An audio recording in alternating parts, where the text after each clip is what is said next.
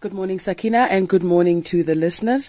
First up on our trends list is hashtag US Open. Rafael Nadal raced to a third US Open title and 16th Grand Slam crown on Sunday when he beat South African giant Kevin Anderson. Here is a special message from the man himself to his fans.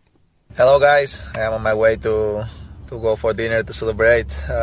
Just want to say thank you very, very much for your support. Have been an amazing day for me, very emotional, very happy to have the trophy of the US Open with me. So just, it's difficult to describe the feeling, no? So just thank you very much, everybody, for following and keep in touch, okay? See you soon.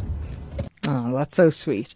Right? But he played out of his skin. 11 unforced errors in the whole match. And that tells a story of his dominance right there. And it was also a good sender for his uncle Tony, who will now focus on the academy that they are opening in Mallorca.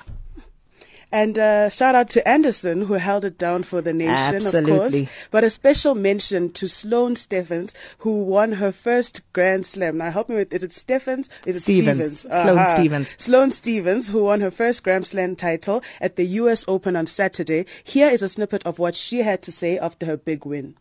I think parents don't get enough credit. When I was 11 years old, my mom took me to a tennis academy, and one of the directors there told my mom that I'd be lucky if I was a Division II player and I got a scholarship. And I think any parent that ever supports their child, you could be me one day. So parents, never give up on your kids, and if they want to do something, always encourage them. How beautiful. From number 934 to number 1. Well done, Sloane. South side of Chicago there. It was a boring match, though, I must confess. I was actually quite annoyed that I woke up to watch it. But anyway, yeah.